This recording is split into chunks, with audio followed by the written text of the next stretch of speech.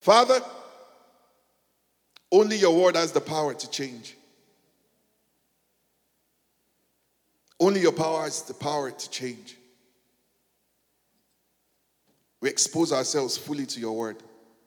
The very places hands cannot reach. The places eyes cannot see. The many things thoughts cannot imagine. That ears cannot even handle. Your word is able to get there. We trust you for mass healings in the month of October by your word. Healings of the body, healings of the soul, healings of the spirit. Jesus alone be magnified. For in Jesus' name we have prayed. Glory to God. All right, let's get into the word. So, I heard a story. I think it's just nice for me to start with this story of a pastor who, used to preach a particular kind of message. Just when he's preaching, I don't know the kind of message, but when he's preaching, people are just looking, You can imagine what kind of message that is. People are just looking. All right. And then he just, had this bright spot idea that, man, I need to start preaching about things that will really move the people. Really move the people. So there was just this Sunday, he just came and he just preached this powerful sermon, and people were moving and jumping, and they were just shouting, and everybody was like, oh, wow, amazing message. Thank you, Pastor. Amazing message. Thank you, Pastor. He just noticed there was someone at the back of the hall that was just waiting. He was so sure the person was going to say the same thing. Amazing message. Thank you, Pastor. So they shook hands. This story was in the time when it was safe to shake hands. Amen. Glory to God. Because the moment you hear they shook hands, you're like, So they shook hands, and the young man said to the pastor, amazing message, Pastor. He said, thank you. He said, but that was it. Listen, he said that was an excellent rendition of my Philosophy 101 class. The balloon of the pastor that was inflated, it was as if someone just punctured it. It just floated. Glory to God. Glory to God. Am I still in church this morning? The reason why I'm starting with that is by the time we are done this morning, I really don't want someone to say that was a great rendition of Psychology 101 or Mental Health 102. This is God's word, and we're spiritual people in God's house. Glory to God. But please stay with me. You're going to be very blessed. You're going to be very blessed in this series. The text in Isaiah chapter 26, verse 3, contains two places where the word for peace is used in scriptures. In the Hebrew Old Testament, you will find the word peace existing or being used deliberately a good 110 times. Of the 110 times, you find two of them in the same verse. It means that this concept must be very key in God's mind. And if you listen to the average Hebrew speak, they don't say peace once. They say it twice. So rather than hearing shalom, you hear shalom, shalom. It's very deliberate, because for peace to be peace, it has to be perfect. For you will keep in perfect peace the one whose mind is stayed on you, the one who trusts in the Lord, the one who is anchored to the eternal rock. The Lord our God is the eternal rock. Anyone who is anchored to him will enjoy shalom, shalom. Nothing is missing, nothing is broken. There is no pressure, there is no pain, everything is all, it's complete, it's perfect. That sounds like Mission Impossible in today's world, except that this eternal rock is still the eternal rock. And if this eternal rock is still the eternal rock, then there is still a possibility for perfect peace. I am saying that because in today's church, when you hear things like, if anyone is sick, lay your hands on your body. If what I have is headache, I can lay my hands on my head. If what I have is bumps, I can lay my hands on my cheeks. If what I have is a thyroid condition, I can lay my hands on my throat. If what I have is a lung condition, I can lay my hands on my chest. If it's a stomach issue, I can lay my hands on my stomach. If it's a thigh issue or a joint issue, I can put my hands there. But if it's a mind issue, where do I put my mind? Where do I put my hand? Where is my mind? Here? Where do I put my hand? So for some strange reason, we've just neglected this group of people struggling with anxiety, people struggling with depression, people struggling with all sorts of undescribable, unspeakable things. But thank God for healing that locates us this month. Because the Lord our God is the eternal rock. Glory to God. All right, so what exactly are we doing? We're exploring the realm of health. The realm of health. Please follow this one. It's not going to be a regular preaching, regular teaching, but you stay with me, all right? Deal? Deal? All right. Someone said, PD, we don't have a choice. We are ready with you. Glory to God. I said, glory to God.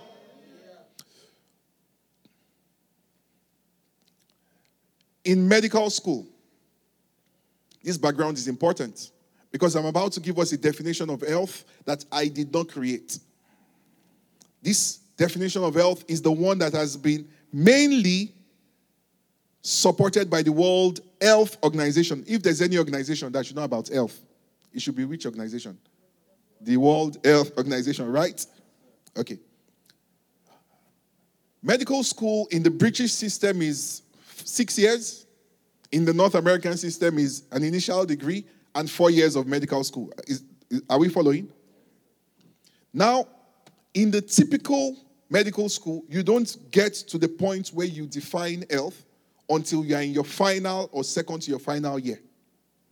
That is because the real training is not for you to maintain health, but to treat disease.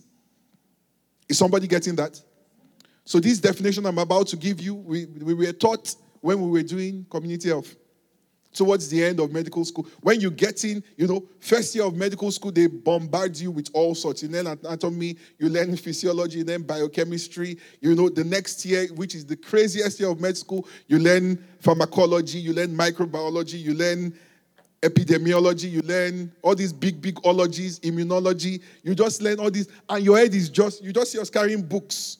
You see us carrying 5 books. And so it's like, when will you read it? When will you finish reading 1? You're like, are you kidding me? I need to finish the 5. Godspeed. The Lord be with you. All right, chunking all of those things in, learning about disease. And then suddenly, just before we are released into the world, somebody now comes and says, well, there is something called health.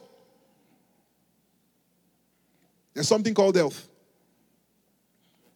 That already shows you that you and I must take this eternal rock seriously.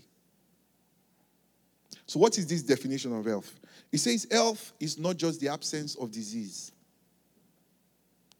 but complete, this is not Bible, this is World Health Organization, complete physical, mental, and social well-being. And I'm looking at that definition, and I'm saying, why keep this till the last minute? Why wait for people to be sick, broken, quarter to destroyed, and then we can't even help them? We can't even cure them. We just say we'll manage this. This pill, you've got to take it for the rest of your life. What happened to complete physical, mental, and social well-being? What happened to it? What happens to people being whole and having meaningful, serious relationships? What happened to all of that? Please open your heart to God's word this month. So the big question is, what causes these mental health challenges? What really causes it?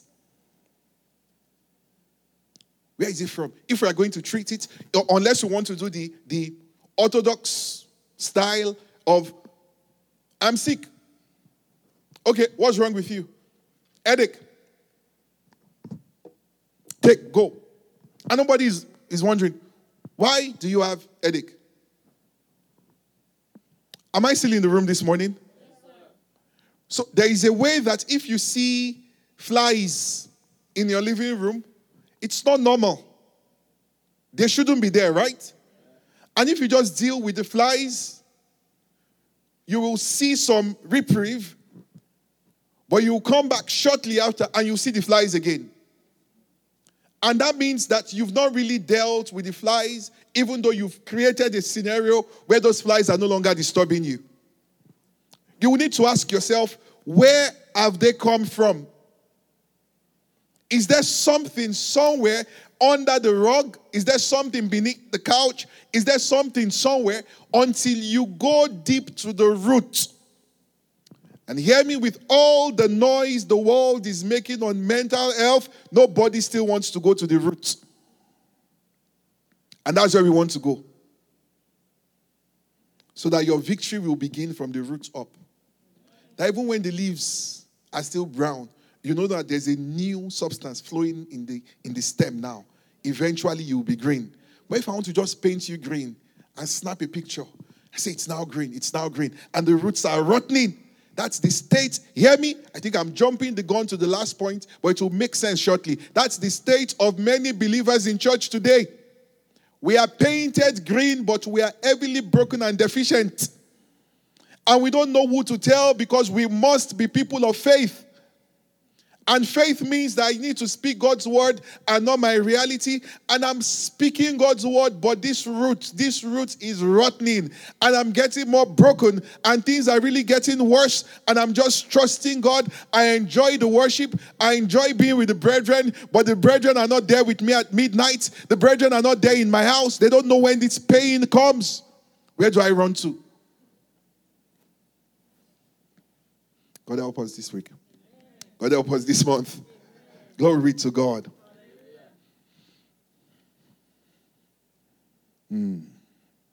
So what are the causes? What are the causes? Number one, you don't have to write this. All right. If there's anything you want to write this month, it is when we are quoting God's word. All right. Glory to God. Number one, the experts tell us. Number one cause, in no order of priority, is biological causes. Biological causes.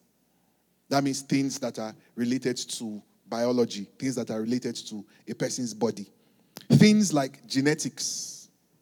If it is in your genes, the chances are very likely that you will have it. If your father was depressed, chances are that you will be depressed. If your mother was depressed, chances are that you will be depressed. If your uncle or your aunt dealt with anxiety, chances are that you will deal with anxiety. This is what the experts say. This is not what the word of God says. And there are many people who have accepted genetics as the final verdict over their life. In fact, there are new companies now that can give you personalized genetic information.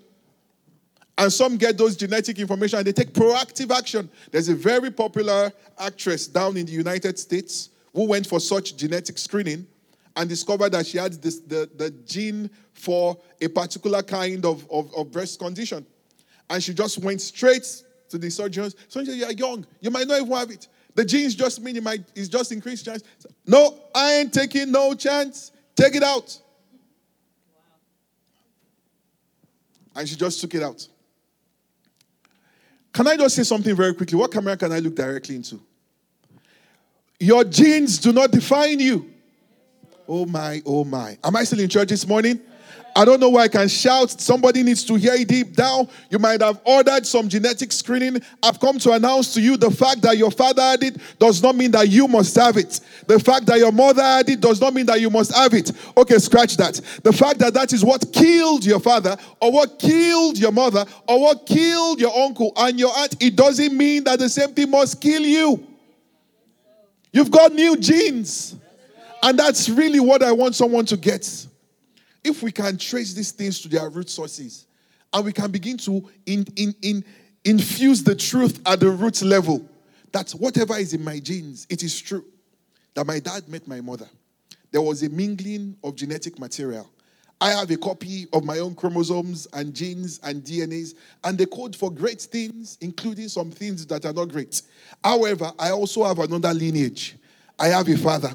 That father has genes, and his genes code for perfection. His genes code for wellness. His genes code for prosperity. And I begin to use the truth, not just to make myself feel good, but to rewire my genes. Can I tell you something that is scientifically proven?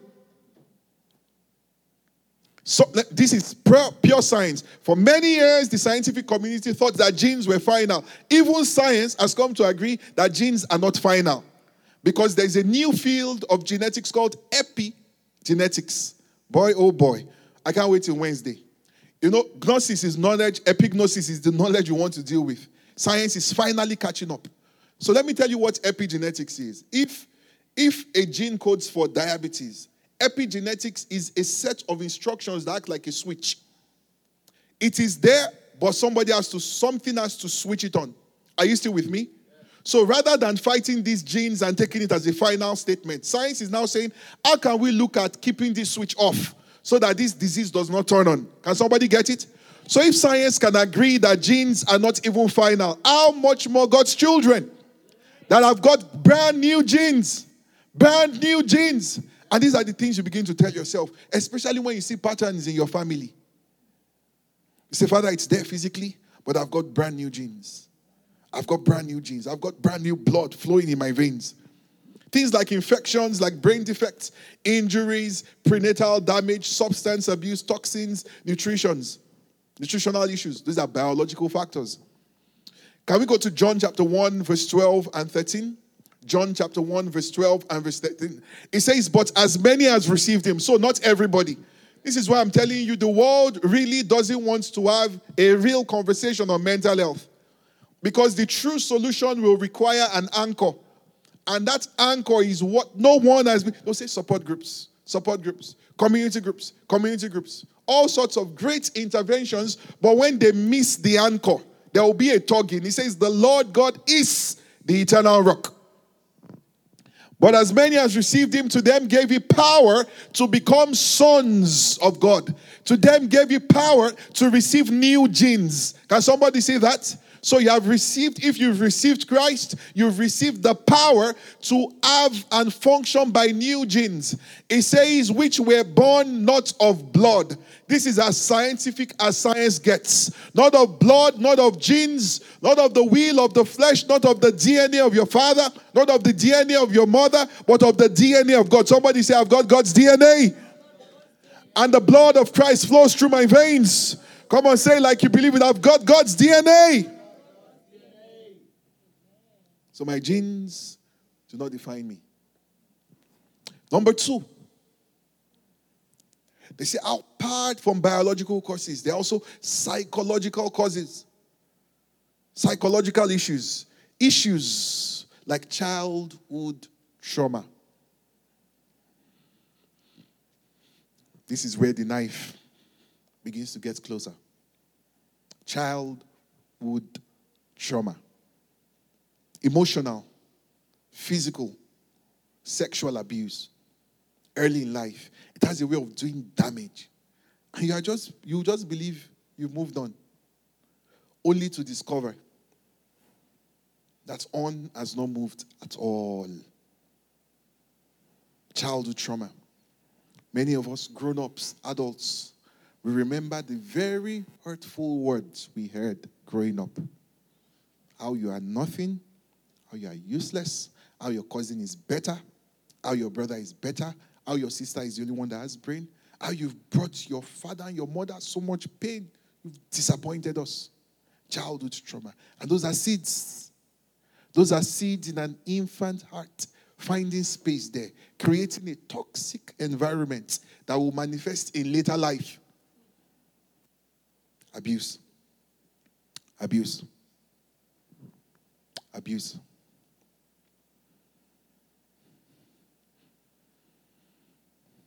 Neglect. Nobody was there for me. They left me alone. Pity you don't know my story. I did life by myself. I had a father, but it was as though I didn't have a father. I had a mother, it was as though I didn't have a mother. Some have said some things like, I wish I was born an orphan. It would have been better. The pain they caused me, it's unspeakable. If it was an outsider doing it, I was watching a documentary of a very famous, anointed, gifted singer. I do not say her name publicly. Arguably one of the most powerful voices. She started singing in church. Sang all over the world. If you want to talk of fame, the fame was there. Money, the money was there. Love, depends on how you define love. Everything just seems to be working, but she was, in fact, if you watch the documentary and you don't shed a tear, strong art thou. And that's the devil really doesn't really care sometimes the size of your gift or the impact of your life. He just knows there's a seed I got someone to sow some years ago. And I can turn that switch on. You can go around the world and sing at all the big, sometimes you're singing and it's hundreds and thousands of people, and something deep down tells you are empty and you are worthless, but these people don't know. And then you get back home and somebody says, I know something that can help. Try this substance. Some of you might be guessing what I'm talking about now. Introduced to taking substance. When they probed, they found out that as a young girl, she was abused by someone who was close family. You know, this is statistically proven. A lot of parents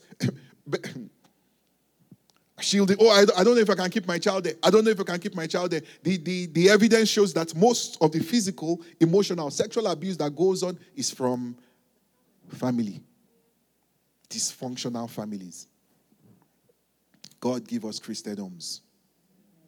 God give us Christian homes. You know, governments will spend on prisons, spend on anything but the root cause that can fix society. So we've looked at the biological issues, we looked at the psychological issues of abuse, issues of neglect, issues of trauma. In fact, this same lady I speak of, her mother at some point was also singing about, and would leave her. Leave her with just throw her here, throw her there, throw her there, leave her there, throw her there.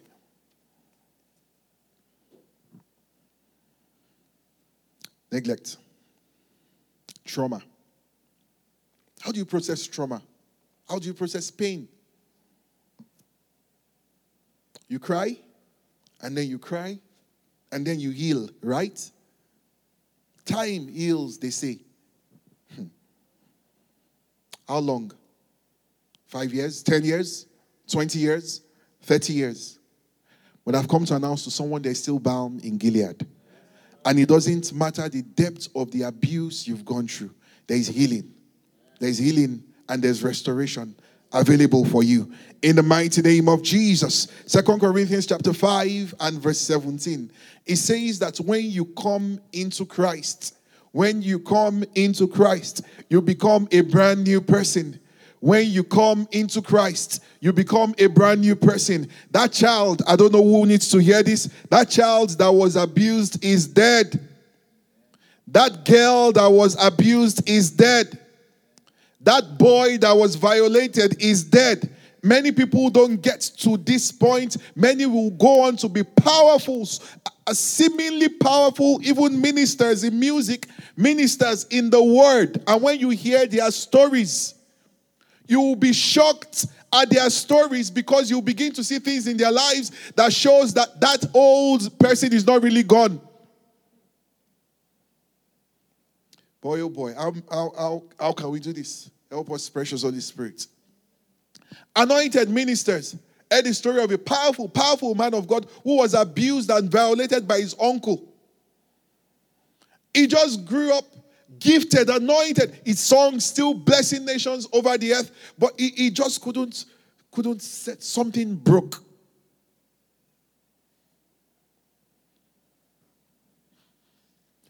But should the dysfunction of my past destroy my future? If I just say no, it doesn't work that way. It's not just by saying no. This dysfunction doesn't take my permission sometimes. It's like a bomb. It's just somewhere there. And I remember the brokenness, the moments where I felt like if my parents had a way, they would send me back to heaven. Nobody loves me around here. Nobody cares about me. Maybe if I'm not even here, nobody would notice. Hear me? Those are lies from the pit of hell. They may not have planned for you, but God planned for you. Did you hear me? They might have branded you a mistake, but God says He deliberately made you. He deliberately created you. Did somebody get that? Come on, say, I am not a mistake. I am not a mistake. I am here deliberately. So 2 Corinthians 5:17 tells us, if anyone be in Christ, that person is now brand new. There is a newness to you. The person that was abused is dead. The person that was violated is dead. The person that was neglected is dead. It says that you now belong to Christ. You've become a new person. The old life is gone. A new life has begun. Somebody say, a new life has begun. A new life has begun. Number 3. Environmental factors. We've talked about the biological ones, the genes, infections, injuries to the brain, things like that. We've talked about the mind issues, psychological ones, childhood trauma, emotional abuse, physical abuse, neglect, sexual abuse. And now we're talking about environmental factors. Environmental factors. Factors like the death of a loved one,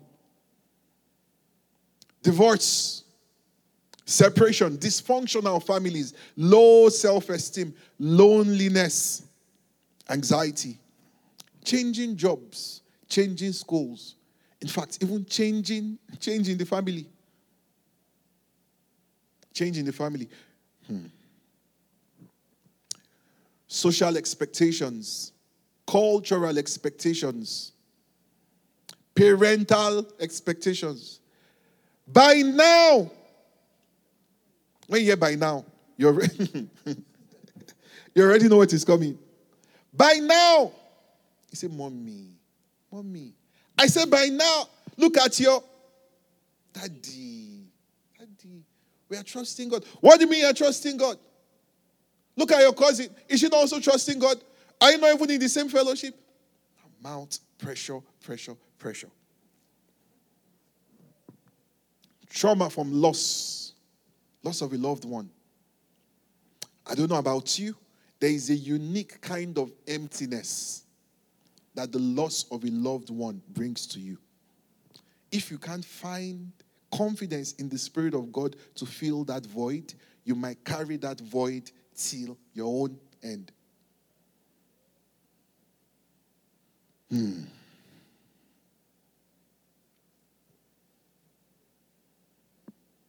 Help us, Holy Spirit. And you see people who are just shouting, jumping, but there are big gaps in their hearts of pain. They can't even understand it. Sometimes it's guilt. It's retrospective guilt. It's like, God, didn't we pray enough? Didn't we pray enough? What more did you want? Did you want more fastings? Was it because we broke at 6? Did he have to die? Really? Did she have to die? Couldn't you have intervened? Where were you? You know, this simple thing we are talking about has made many people stop being believers. Many people. I'm talking of many strong, anointed people. People who have stood on pulpits like this. It's easy to say when it's someone else. My brother, be strong. My sister, be strong. God is faithful. But when it's you, when it's you that you've asked others to be strong, when it's now time for you to be strong for yourself, you now discover that in me lies no strength. And if I can't find it from the Holy Spirit. Remember when my dad passed on? I was a young boy. I think I was about 15. I had gone to do ministry work. Under what sort of circumstances should angels run to do something? Aside when you have gone to do the work of God. A lot of God, where are you? And this, the whispers around town where everybody should check on Dio. He's the closest to daddy. Everybody should check on him. Everybody should check on him. And everybody was busy checking on me while I was busy checking on the others. Because we all have to be there for ourselves until we can find strength. Until we can find strength. Some never resolve it. They just get to a point where they say, God, I know you will not answer me. I'll stop asking, but I'll continue to serve you. So we will leave that gap the way it is. And it's eating them up. Trust in the Lord that this month will be a month of deliverance. In the mighty name of Jesus. I will not be shocked if in the course of this, we will go to some places this month. It's okay if you need to get up and get some Kleenex. Some will need to cry some things out. And say, PD, I'm X years old now, but I've carried this thing for decades. I've never wanted to talk about it. Just sometime during the sermon, I just remember it was as though someone tore open the wound. Let me tell you something we do in medicine. When a wound is not healing properly, or when a wound has healed with scar tissue in a way that it's creating deformity, there's a time when it is no longer the physicians now. We now need the surgeons. And we deal with it like a surgery. It's called debridement. Or if you're French, you call it debridement. You go to the theater and you pull the surface of the wound under anesthesia. You scrub it and ensure that it is bleeding, because the life that will bring healing is in that blood. And we must make it bleed again. For some, you will remember some things you don't want to remember. You will feel some pain you don't want to feel. But I can guarantee you will be experiencing it for the last time. In the mighty name of Jesus, because God will bring total healing, total deliverance, total restoration. And instead of living with shame, He will raise you as a deliverer for as many who are struggling with the same. That's my prayer this month. We're not doing this to be the nice, cool church that talks about mental health. No, it's that the chains that exist will be broken, and those who are struggling will experience true freedom. Jeremiah chapter 31, verse 3 and verse 4. Sometime last year, it was during the lockdown, so, everybody was at home. And I remember I was in one of the houses of our pastors. I said, I need to travel. I need to go and see my mom. It's very urgent. I don't know what travel looks like. I just need to go and see her. This was a period where in KICC we were recording testimonies of amazing healings and supernatural stuff. And I told my wife, I said, I need to travel. She said, why do you need to travel? That we know God's word. We hold on to God's word. Nothing will happen to grandma. Grandma will be fine. I said, yes. I said, but I need to go and see her. She has a voice in the spirit. I don't know what she said. I need to go and unsay whatever she said. I said, I've prayed for people on phone. They've gotten ill. I said, I want to go. I want to go. And I couldn't go. The call came one morning. I didn't even know how to feel. I said, somebody will wake me up one day. It's a dream. It's a dream. It's a dream. Jeremiah chapter 31, verse 3. The Lord has appeared of old unto me, saying, I have loved you with an everlasting love. Therefore, with loving kindness have I drawn thee. So in verse 4, it says, if you can find security in my love, it didn't turn out the way you expected it. It didn't turn out the way you prayed and fasted. You had scriptures, you were sure of my promises, but somehow the outcome was different. It says to announce to you, it says, again, I will build you. Again, I will build your family. Again, I will build that marriage.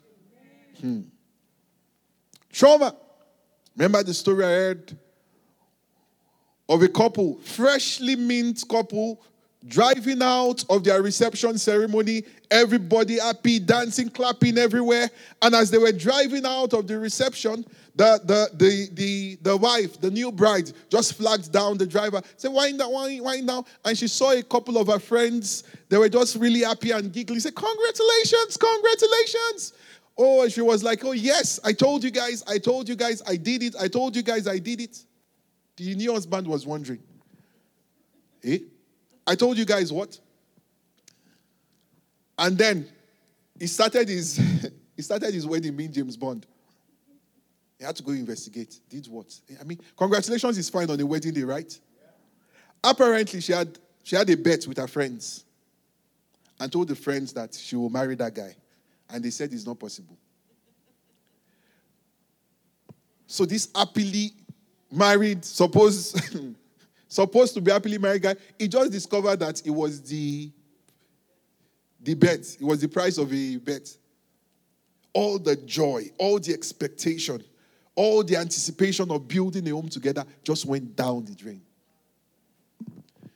He thought he loved it. He was so sure it was real, only for him to discover it was bet. Trauma. Can you put verse 4 on the screen again? It says, I can build you again. I can build that marriage again. I can build that life again. Many are struggling, especially in a country like this, where a lot of young people have been sent by parents to come study. Study in various universities. You will be shocked the number of students that are not in school. Isn't that paradox? Students that are not in school. Some send pictures and certificates to their parents so that there's peace in the world. Many they just discover freedom. Have new sets of friends. This church thing, that church, they don't even know what they're saying. All of them are just boring. This Bible thing, I am done and I am gone. We can club every Friday. We can, and you know the interesting thing about this pain? Sometimes you don't even have to misbehave to experience it. You don't even have to club to discover that, man, am I in the right place? Am I doing the right thing? Are you asking yourself solid existential questions? What am I doing here? Why am I studying this thing?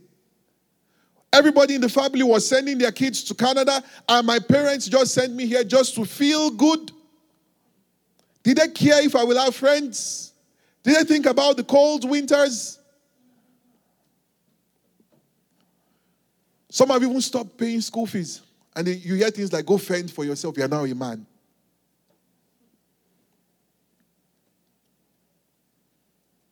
But it says to announce, I will build thee again.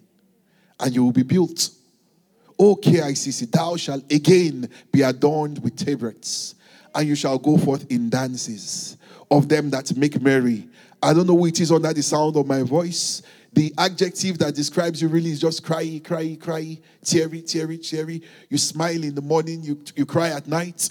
You smile publicly, you cry in private. I have come to announce to you that the Lord will build you again. And you will be built in the mighty name of Jesus. And for the wounds that have refused to heal, time does not heal wounds. God does. God does. With your permission. God does. The wounds can be looking at you for 20 solid years and catch up with you in a grandchild. All right. Someone say, I'm loved by God. I've been loved with an everlasting love. I know He loves me. He has the best plans for me. He has the best plans for me. I'm loved by God. I'm sorry that I've messed up your schedule for my life. But you didn't create me. You didn't create me. I'm sorry I've messed up your expectations. By now, this is who you expect me to be. By now, this is what you expect me to be doing. Sincerely, I'm sorry that I can't keep up to your standards, but I've found security in the fact that I'm loved by a God who loves me perfectly. And I don't need A's to impress Him. I don't need perfection to impress Him. I was literally hopeless, clueless when He loved me. And He has never stopped loving me since then. I can find security in His love, that I am well loved. Absolutely. Absolutely. Absolutely. I remember when my wife and I just met. I think we had known ourselves for just 1 year or 2 years. Very early days of the early days. Hello. I think we need a story like this because the atmosphere in the room is getting very thick. All right, so let's melt it a bit with this nice story. All right. We had just met, and then someone sent me a picture. It was in the days of BlackBerry. Sent me a picture on BBM. I could bet $1 million that the lady in the picture was my wife. In fact, the lady in that picture was wearing an orange top. My wife had a similar, well, she was not my wife then, had this orange top too that she had. Have I shared this story before? Does anybody know where this is going? I've not. Oh, I've not. Okay. Guess what was in the picture? There was just this lady smiling the way my wife will smile normally. In fact, we needed to find out who that. Maybe she had the twin. The resemblance was too much, and it was just the side of the face. But this lady just sat down there, and she was just playing with. There were like 10 or 15 snakes on the floor in the room. The person was just playing with it. All right. And someone just sent the picture to me. You can see people. Someone sent the picture to me with the caption, "Is this not Lolade?" As I saw the thing like this, I said, God, forget everything you've told me. Forget the visions I've seen. I can't know. No. She can't be. You know, even she's not. She can't be. Forget it, man. Then my roommate was with me, who was later our best man. I just told him. I said, I'm single. He said, what is that? I just threw the phone to him, cut the phone, looked at it. He was really troubled. He said, let's give her the benefit of the doubt. I said, what benefit of which doubt? So I took the message and I sent it to her. And she saw it and she replied with a smiley and said, and so what? I said, this one does not even know what is going on. You don't even know what is going on. I said, we need to see right now. This is urgent. We must see right now. She said, what's the matter? Relax. Are they not just snakes? She knew she was playing with me. She knew she was not the one. But she was just playing the game on to see where it will go. Playing the game on. So when I saw, I said, there's something I need to tell you. I know we've prayed. I know we've read from God about this relationship. But I cannot bring myself to live in the same house with somebody who is this comfortable. All right? If you were like, hey, maybe, even that, we still need to go on a 3-day fast to hear a voice from heaven saying with certainty, but this one, I ain't going on no fast to hear anything. You can't be this comfortable with this. And I'll take you to the altar. I don't even know why you were on the altar. Or I'll take you to my mom. And she said, in Jesus, you just turn to something in front of everybody. I said, no. My mom, that was a deliverance minister for many years, I said, no, it can't work. She was not laughing. He said, you're not even hard. You're not even... It's not me. I felt for the first time a mixture of joy and unjoy. I've not found the words to describe unjoy. I said, you mean you're not the one? It was like light just came again. I said, you mean it's not you? She said, it's not me. She said, but what if it was me? I said, if it was you, what just happened now was real. Glory to God. Glory to God. There are men living in homes where they believe that their biggest regrets is the wife they married. There are women in homes living where they believe that their biggest regrets is the man they said yes to. Everybody was smiling, dancing, nice pictures, everything perfect. But years down the line, everything has wiped out. You know, it is more likely for an ex-husband to kill an ex-wife than it is for a stranger to kill a random person. There's not, why should I want to kill you? I don't know you, unless there's something else going on. But somehow, this deep love has a way, not of just deleting. You know, if you just delete and it's, I don't love you again, it's fine. But it has a way of transforming to deep hate. And that exactly is what the devil wants. So he sees all the joy and all the pictures on Bella Naija. I think, I'm waiting for you. 5 years. 5 years. I'm waiting for you. Sow seeds. And I'm trusting the Lord that whatever the enemy is banking on, that he will use as a tool for your downfall, that the Spirit of God will bring a big surprise with your life. Wherever has been broken down, you will be rebuilt.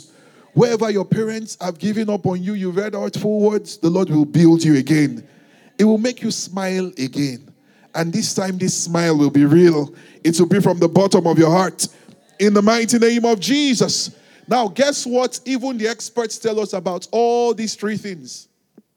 The experts tell us that having any of these things does not guarantee that a person will have a mental health illness.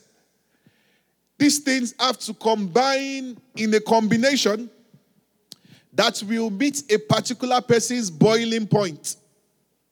Such that even science agrees that, for instance, the fact that I have a gene for depression doesn't mean I must be depressed. The fact that I experienced abuse as a child doesn't mean I must come down with anxiety.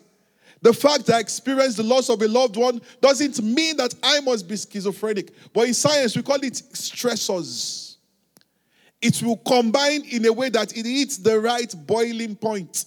And when each challenge layers on another challenge, it begins to bring the boiling point down. Such that water normally should need 100 degrees, right? before it begins to become vapor. But you already know if you want water to boil faster, what do? You throw some things inside. Impurities. They reduce the boiling point. So it doesn't even have to get to 100.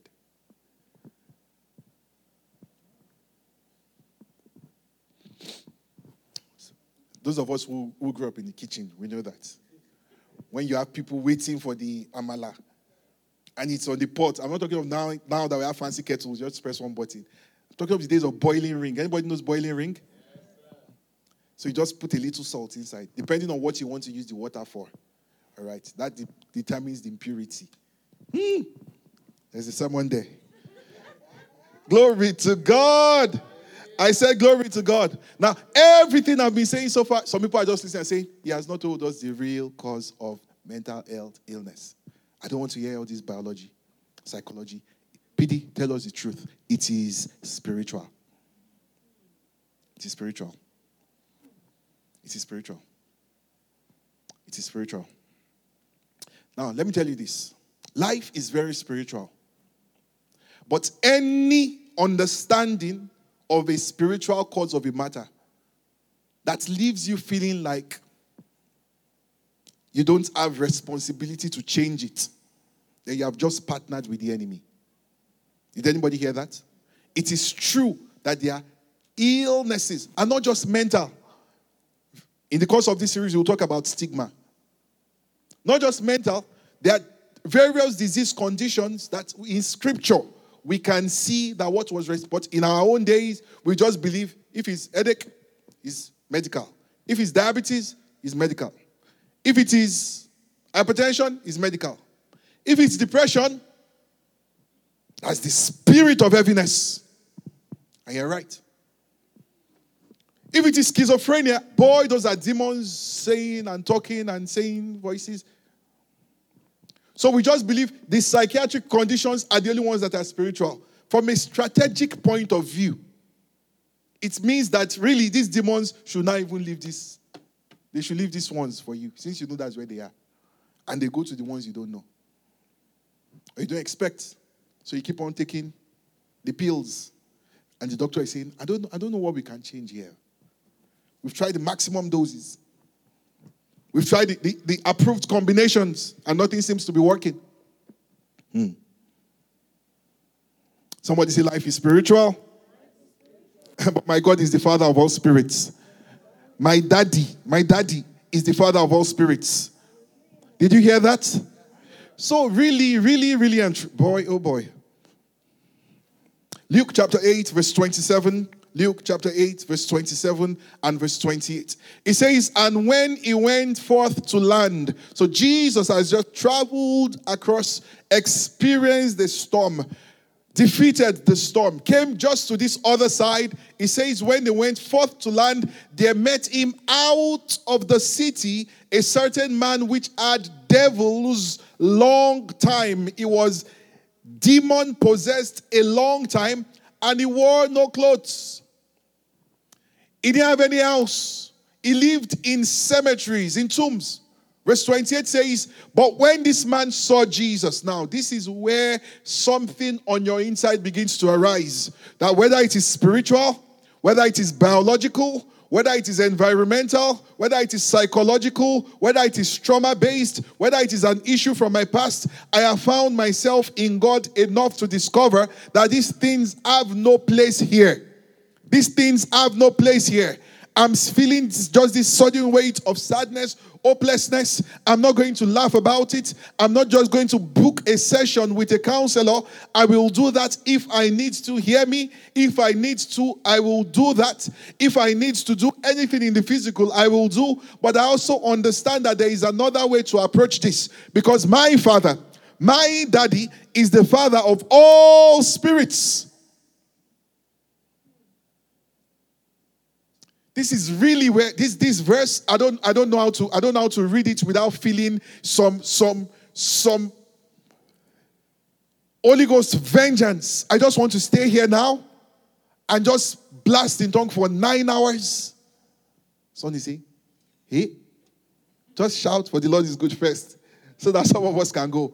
But let me show you what really, really gets to you in this verse. This man saw Jesus. He cried out and fell down before him with a loud voice and said, "What have I to do with thee, Jesus?" So for those of us who from the movies we watched growing up, we were told that demons cannot call Jesus. You can see it's not scriptural. It's not scriptural. Just say, "In Jesus' name." After you guys have one dream I had, after watching one movie as a young boy, just saw some black things in my dream. I said, "In Jesus' name." I said, "This is not how they said it in the movie. It's not as they said. You see that you cannot live your life based on movie. You live it based on the word of God." These demons, not once, not twice. Yeah, they call Jesus. The ones that the sons of Sceva to try their luck with. They said, "Jesus, we know." We thought you cannot pronounce Jesus. It's not in the pronunciation, it's in the authority that the name carries. Glory to God. But stay on track. It says, "What have I to do with thee, Jesus, thou Son of God Most High?" It says now, listen, this is the statement. I just can't get it out of my head. These demons are saying to Jesus, "We beg you, don't torment us." Who is tormenting who? This guy had no family. He had no house. He had no clothes. He was living in graveside. He said he was tied with chains enough that he would have the strength to break the chains. Nobody anywhere could help him. And they had the audacity to say, "Don't torment us." Hear me, who is tormenting who? You can see that these spirits really are wicked spirits from the pit of hell. They can torment and feel like they've done nothing. They can destroy a whole family and feel like nothing has happened. And convince you with all the lies. You keep on looking for solutions from pillar to post. You go to this counselor, go to this therapist, jump to that person. You try everything until you come to the point where you agree it is meaningless. It's time to end it. And the demon say, "Yes. Now you will meet us face to face." Torment me not. I just couldn't get this out of my mind. Torment? Who is tormenting who? Who is tormenting who? And with this same anointing, I pray for anyone under the sound of my voice, under any form of demonic affliction, that torment comes to an end today. In the name of Jesus, whether they have gone the biological route, whether they've gone the psychological route, whether they've gone the environmental route, creating things around you that will continue to bring pain and pain and pain, where they see you healing and they say, "What's the next pain we can cause?" By the authority in the name of Jesus, we bring an end to such torments. We bring an end to such afflictions. In the name of Jesus. 2 Thessalonians chapter 1 verse 6, as we begin to round up. Stirred up. I'm stirred up. They begged him, "Torment us not." What do you mean? Torment us not? Torment us not? Are you kidding? Torment me not? Torment me not? Jesus will later ask them, how many are you? He says you are legion. A lot of you are out there doing havoc to this destiny. Doing havoc. God in his image created a person for good works, created them to fulfill purpose, created there are many walking on our streets today. In all emptiness, some of them, we call them celebrities.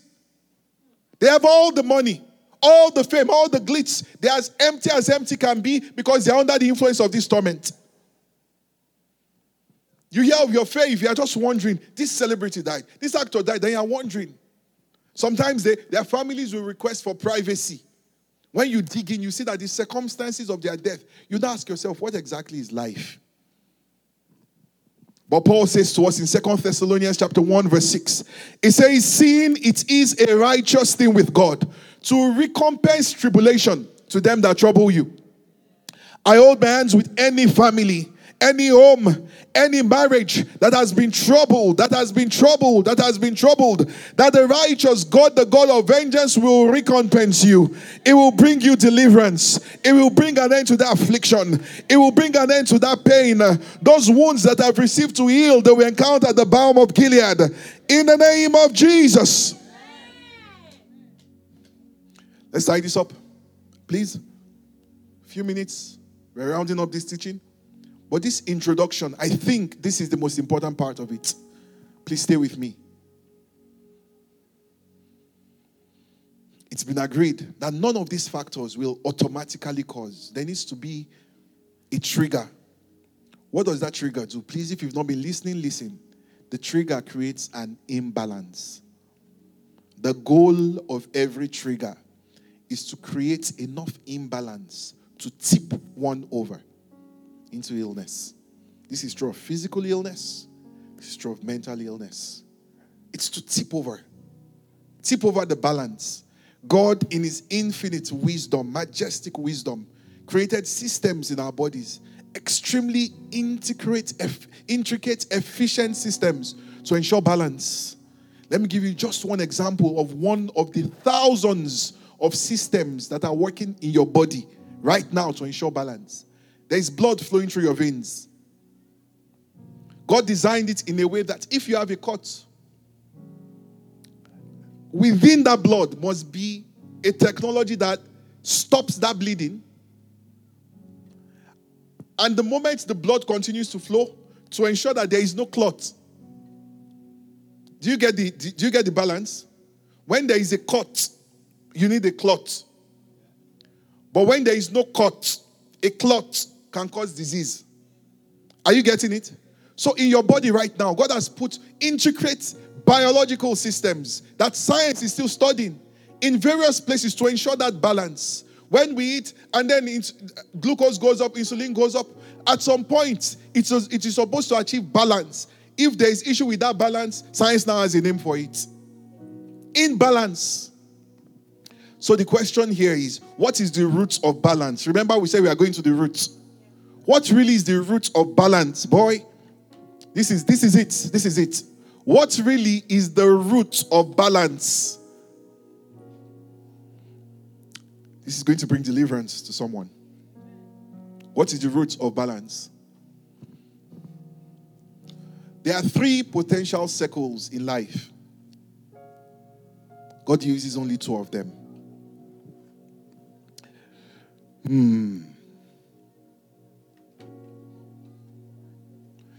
Can I just work with your imagination?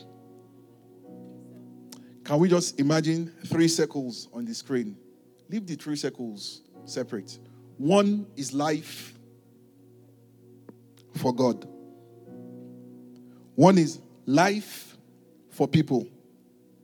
1 is life for self. Do you have those circles? Every person across the surface of the earth is living for one of those 3 circles. Life for God. I'll show you from scripture. These are not just hot takes. Life for God. Life for people. Life for self. The only thing the devil wants, life for self. Because he's the pioneer of that. He was the first rebel, and he remains the father of rebels today. Those who continue to say no to God. There is life for God. And that is where you would expect a lot of believers and Christians to be. However, the quality of our lives still show a lot of imbalance. So how can you be living for God and there's this much dysfunction in your own life? I will explain it to you. If you get these 3 circles, I'm sorry we kept it to the end, but we just needed to build to this point for it to make sense. Life for God, life for people, and life for self. Now, the closest people who claim to be living a fulfilled life outside of God are those who have graduated from living for self to living for people. So you hear someone say something like, I was living in Silicon Valley, I had a big mansion, I had 5 Teslas in my garage. But I traveled to Africa and I saw these poor children and I just couldn't take it. So I resigned my high-paying job and I moved to Africa with my wife. It's the best decision we've made in our lives. The water is not healthy. Children still die of diarrhea. But we've now been in that community for 5 years now. And we've seen education be on the rise. We've seen health. And people will clap for them. The world will give them awards. Now, let me tell you, those people sleep better at night than most people that live for self. Because they found meaning by living life for people. And you will experience fulfillment there. But it is not full fulfillment. It is better than the emptiness of living for self that many millennials, many young people, it's just, what am I? Where am I? Why am I? There's just that self. Are we still together this morning? I hope I've not lost anyone yet. So when you live life for self and you find purpose in living for people, you have an experience of what fulfillment can look like. But there are those of us in the church. We found life for God. This your hallelujah is quite early. All right? What God does is that when you find him, he bridges these two circles together so that he gives you meaning that is connected to people. But you found it in him. Are you getting that? Many of us have come to God, and rather than allowing God to drag us to this circle, I hope your imagination is still working fine. Rather than allowing God to bring us into this circle where by his grace, by his power, he uses us to live for others, poured out. We drag God to this circle and we find a way to use God to help us still live for self. And that's the cause of the imbalance in the church. Using God for self. Imbalance is imbalance. It will cause illness. We will continue to see depression in the church. We'll continue to see anxiety in the church. We'll continue to see this pain in the church. Because we're trying to use God to live for self. God doesn't just want you to find him just for finding him's sake, but to find purpose to your life that is connected to other people. I was telling my wife by prophecy, I said, very soon you'll be a landlord of many families. I said, be the best landlord they've had. I said, every Christmas, buy a hamper for them. Send them Merry Christmas. Just send a random card. Jesus loves you. Empowered by God, living for others. We find real fulfillment. Using God and dragging self, it will be the joke Church of Christ. And that's what we currently look like. Everyone that God gave a mission and purpose statement always involved them doing something for people by God, not something for themselves. If your experience of finding purpose in God involves only you, my brother, my sister, you've not found God yet. You've not found God yet. Judges chapter 13 verse 5. This is consistent in scripture. Let's see 2 examples in the Old Testament, 2 examples in the New Testament, and let's wrap this up. Because of our time, glory to God. Have you been blessed so far this morning? Are you glad you came to church this morning? Hope this didn't sound like Psychology 101 too much. Glory to God. We are going to read examples of births that were pre-announced.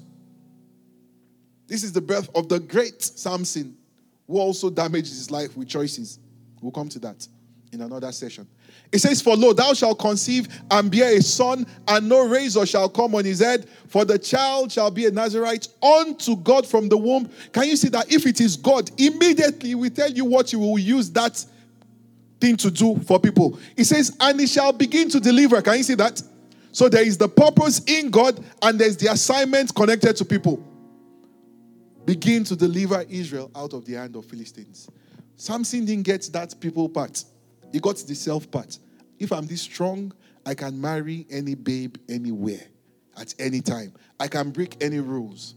I can touch carcass, even though I'm a Nazarene, and I'm not supposed to make contact with dead things.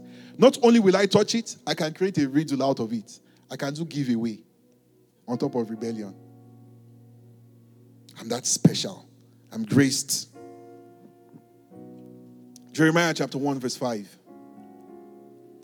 Before I formed thee in the belly, I knew thee. You know, this changes my perspective. When I see people, I'm like, God made this person deliberately for a purpose, but their world will suffer until they discover why.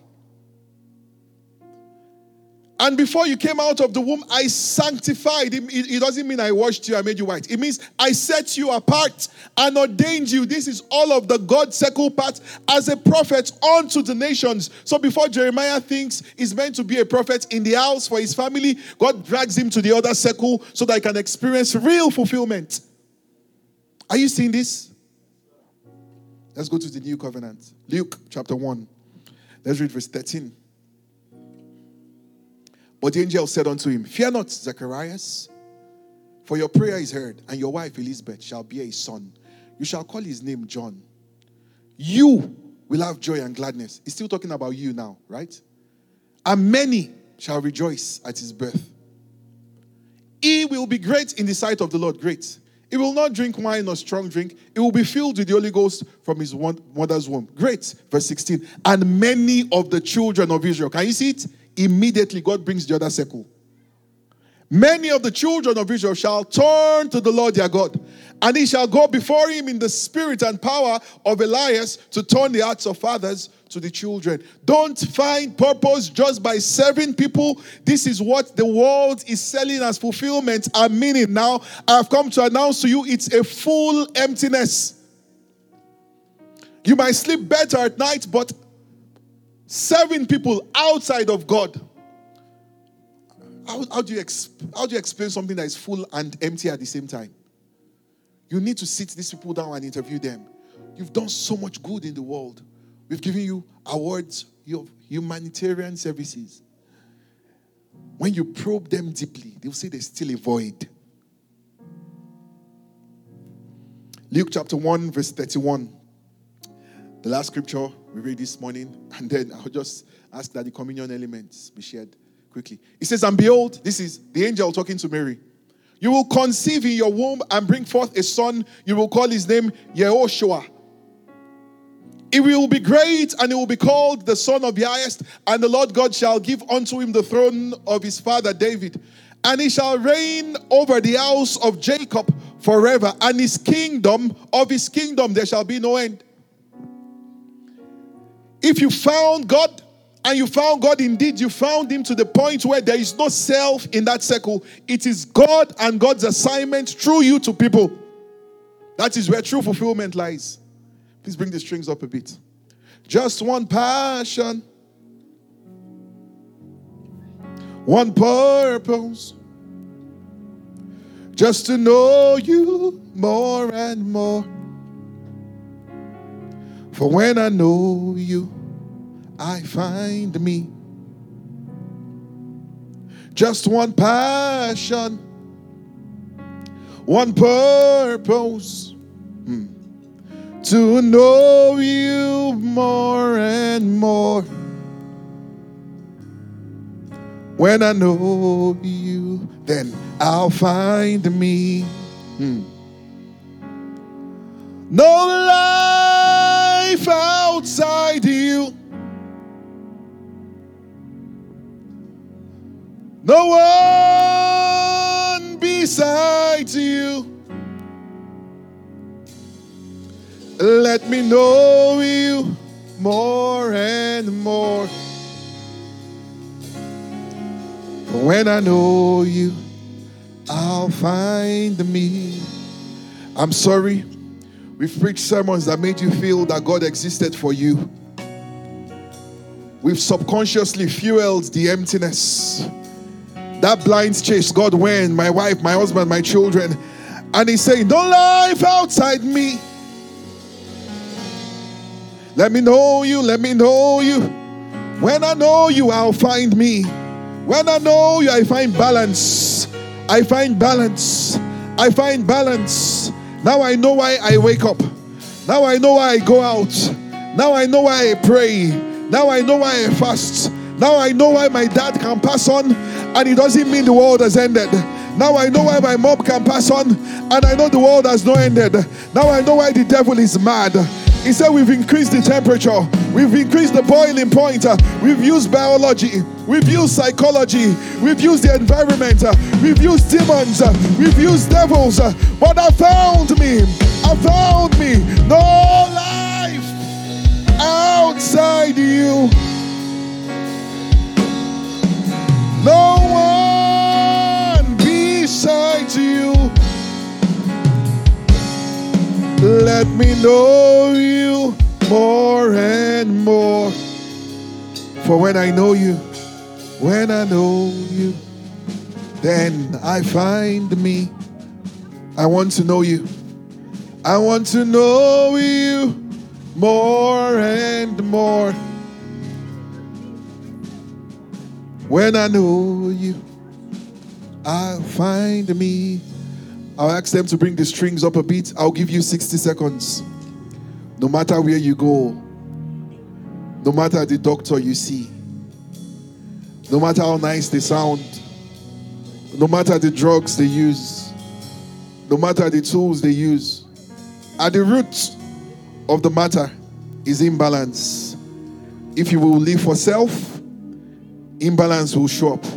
If you live for others, fulfillment plus imbalance will show up. If you will live for God and you won't drag self back into it, then you find him. Please bring the strings up a bit. God's children, talk to your daddy. Talk to your daddy. He wants to take the pain away. He wants to heal you. He wants to heal you. It's okay. If you feel the need to cry, cry. You're in your father's house. If you need to shed tears, I've lived for myself. I've lived for myself for so long. I've even lived for others. People have clapped for me. I've received awards, humanitarian awards. I've fed the poor. I've taken care of the needy. I've given clothes to the fatherless. All with my emptiness. I want to know you. Let me know you more and more. Come on, talk to your father. Take 2 minutes more. When I know you, I'll find me. I'll find me. I'll find me. We've arranged services for self. Services for self. Services for imbalance. Prophetic utterances for imbalance. Anointed meetings just for self. Let me know you. Let me know you. Let me know you. I want to know you more and more. When I know you, when I know you, only then I'll find me. No life outside you. Come on, if you can get this on a very subconscious level. No life outside you. We can do mental health awareness month. We can talk about suicides, talk about depression. People are still ending their lives. People are still battling their devils in the night. No life outside you. I can make $1 million. I can own a private jet. I can own a private island. I may be on Forbes list. The world clapping for me. No life outside you. The one beside you.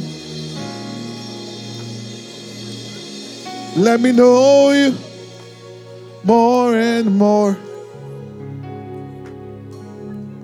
For when I know you, then I'll find me. Father, I want to thank you for your word. Thank you for healing. Thank you for places that knives of men cannot reach. Thank you for going back into our past. We can't. But you bring us healing. You said to your children, I will build you yet again. Thank you for restoration. Thank you for joy again. Thank you for a real smile again after a long time. After that loss, thank you for meaning again. Glory be unto your name. If you're under the sound of my voice, you've not said yes to Jesus, I want to pray for you. I'm sorry we've overshot the time. We'll round up in a bit. We'll take the communion. I'll bring the service to a close. I want to know you more and more. This is my obsession. This is my desire. When I know you, then I'll find me. I've been looking for myself in the wrong place. I'm lost in you again. Lost in you again. My search will not end till I find myself lost in you again. Lost in you again. My search will not end till I find myself lost in you again. Father, I agree with your sons and your daughters making a decision for you. Please say with me, Lord Jesus, I believe you are the Son of God. Thank you for dying for my sins. Thank you for taking my place in that grave. I believe you rose again on the third day. I receive the gift of salvation. Live in me, and I receive the grace to live for you. Thank you because their names are now engraved in the Lamb's Book of Life. For in Jesus' name we have prayed. If you just said that simple prayer, you're now born again. You can join us.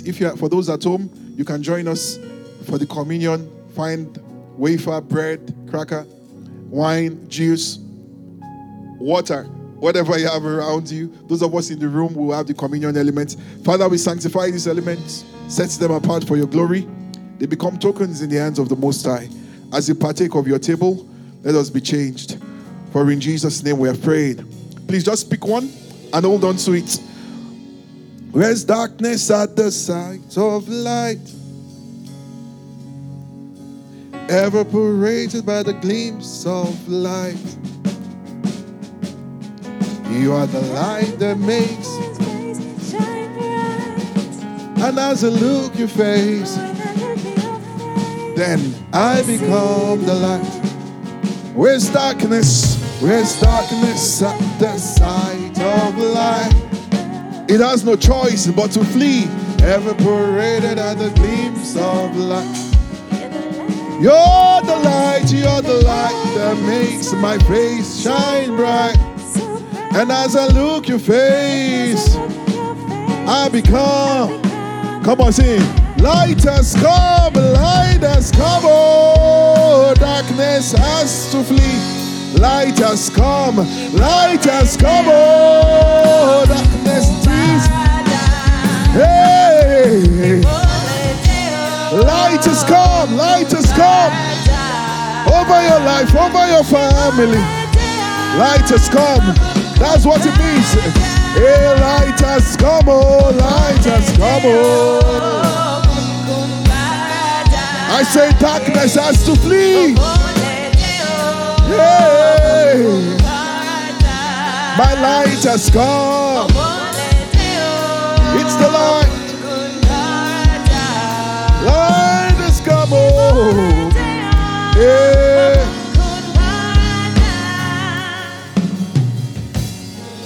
Let's it together. For those at home, Father, we do this in obedience to your injunction. We do this in obedience to your injunction. You said we should do this in remembrance of you. We remember your body, we remember your blood. We remember that we are fully paid for. We are no longer slaves. We remember that we are free. Redemption. We remember that we are free. Atonement. We remember that we are free. Justification. We remember that we are free. Propitiation. We remember that we are free. That blood was shed. Not random blood, not the blood of sheep, rams, and goats, but the precious blood of the Lamb of God. As we partake on this first Sunday of the month of October, grace upon grace will be the portion of your children. Let's eat together. And let's drink together.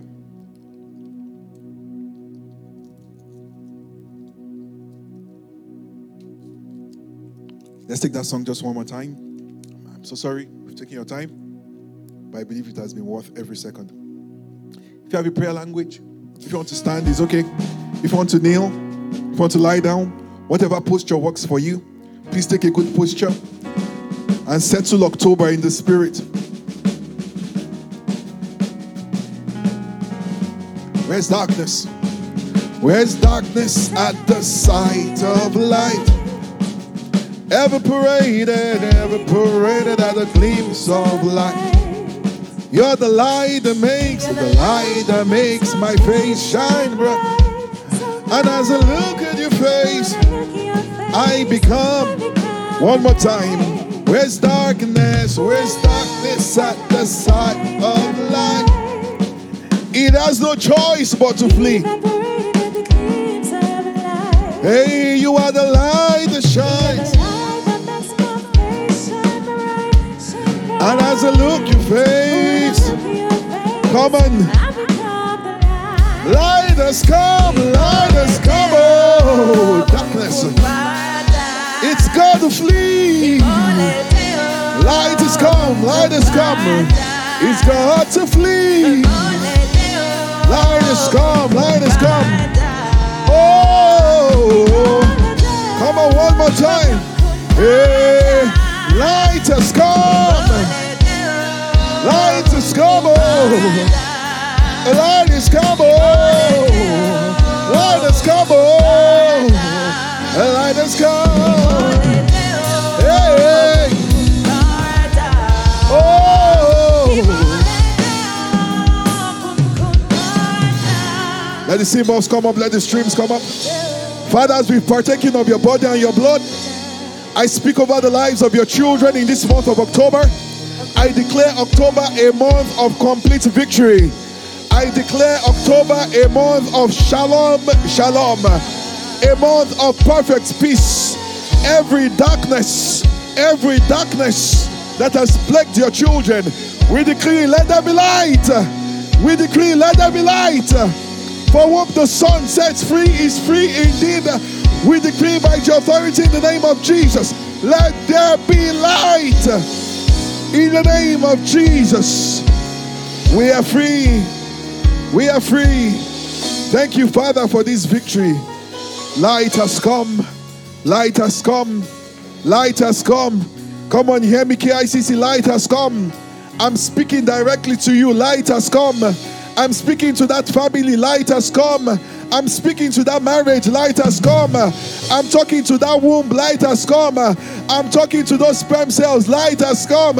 I'm talking to those tubes. Light has come. I'm talking to those lungs. Light has come. I'm talking to that mind. Light has come. I'm talking to that brain. Light has come. Thank you, Jesus. We seal this victory by the blood of Jesus. The children return with testimonies. Jesus alone gets all the glory. For in Jesus' name we are prayed. Come on, if you can, jam those hands together. Come on, jam those. Come on. Jam those hands together. Give the Lord a big shout. Glory to God. Thank you so much for joining us today. We hope you've been blessed by the sermon. And if you would love to be a part of what God is doing in our midst, feel free to join us on Sundays at 10 a.m. or Wednesdays at 7 p.m. To be a part of the giving, you can give our email at info@kicccanada.ca or through our website at www.kicccanada.ca/donate. God is doing amazing things in our midst, and we look forward to seeing you soon. Remember, you're a champion. God bless you.